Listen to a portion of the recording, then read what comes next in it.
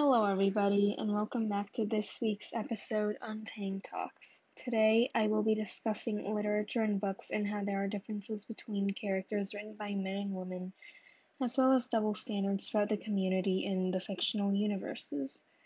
And, anyways, I have been a huge reader ever since the beginning of quarantine, where I recently rediscovered my love of reading, and I have read many books since then. And while reading, I have come across a pattern especially in young adult fantasy books where the love interests written by men and women are very different, or not even just the love interest, like just how the characters are described are very different. For example, in the Nevernight series by J. Kristoff, the plot centers around an assassin named Mia who goes through this assassin school, and she is described as very plain. And at that school, she has to take a class in seduction because, like, as a female assassin, that's what the author wrote her to do. And then there's this whole monologue where her instructor is telling her that, oh, she's so lucky to be ugly. And actually, with Cindy on YouTube, actually made an entire video on this book, and I think it has some important themes in that video. For example, there's a section about femme fatale characters which are basically female characters that are described as seductive and charming and basically cater towards men in their ideal female character, which most YA female protagonists are, especially those written by men.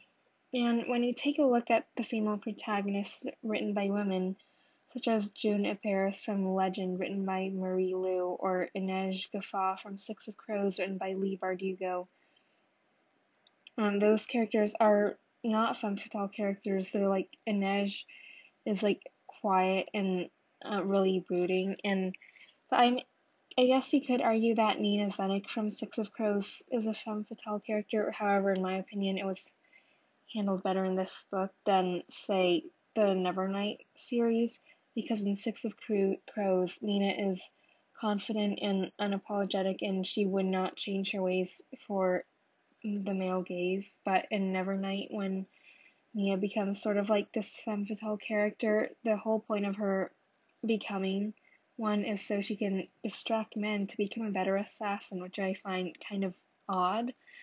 And in these books, there is also strange male behavior even within these fictional stories.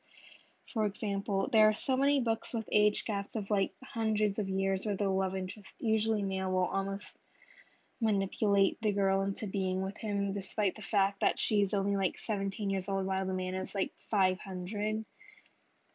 And this trope is commonly used throughout YA and new adult fantasy, and we see it in Twilight, Shadow and Bone, and A Court of Thorns and Roses. But however, the only time it is actually acknowledged as manipulative behavior is in Shadow and Bone by Leigh Bardugo. And we also kind of see this possessive and manipulative behavior in the A Court of Thorns and Roses series by Sarah J. Maas, as I previously said.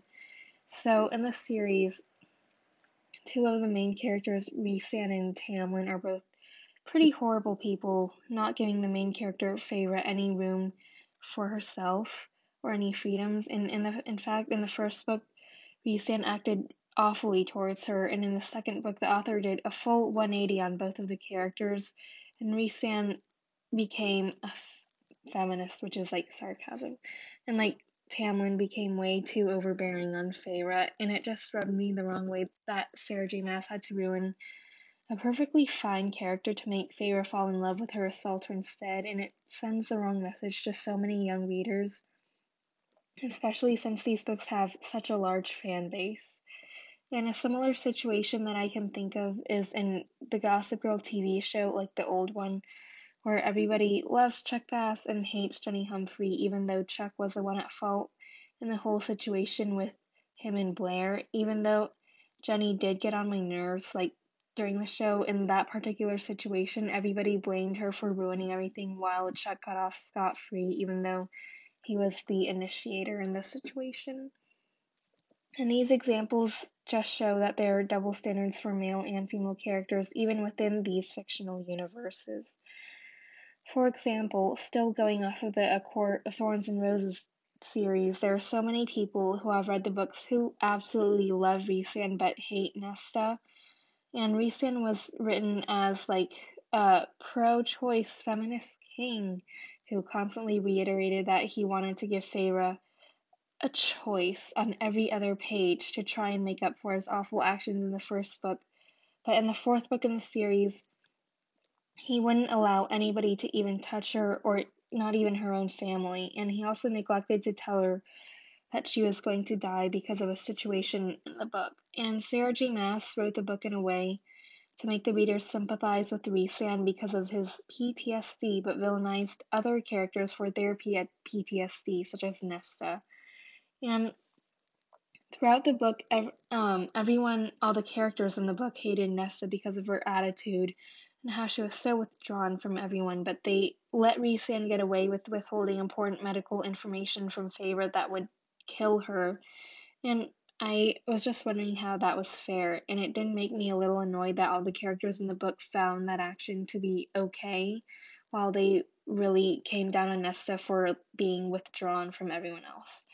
And when Nesta finally spilled the beans to Feyre that she was going to die, the author immediately wrote a scene after that where Nesta regrets doing that and how she was like, I went too far, I shouldn't have done that. And she kept on reiterating how Nesta was a horrible person. But in my opinion, that was the right thing to do, and she should not even have been villainized for giving Feyre her choice about what to do with the situation, something that Rhysand claimed to do so often you would think he would win $1 million every time he said it. But there are so many more examples like this throughout YA fantasy or any type of literature, like how many people adore the Darkling from Shadow and Bone but hate Amarantha from the A Court of Thorns and Roses series. Because they're both awful and manipulative predators, yet many people still admire the Darkling because he is described as being handsome and wanted, but I have not met a single person who actually likes Amarantha or feels the same way towards her. And this was kind of a different episode today, but I feel like these issues are relevant, especially when I see people worship the Darkling or Rhysand, who are literally possessive predators. But anyways, thank you so much for listening, and make sure to catch up on past episodes right here on Spotify.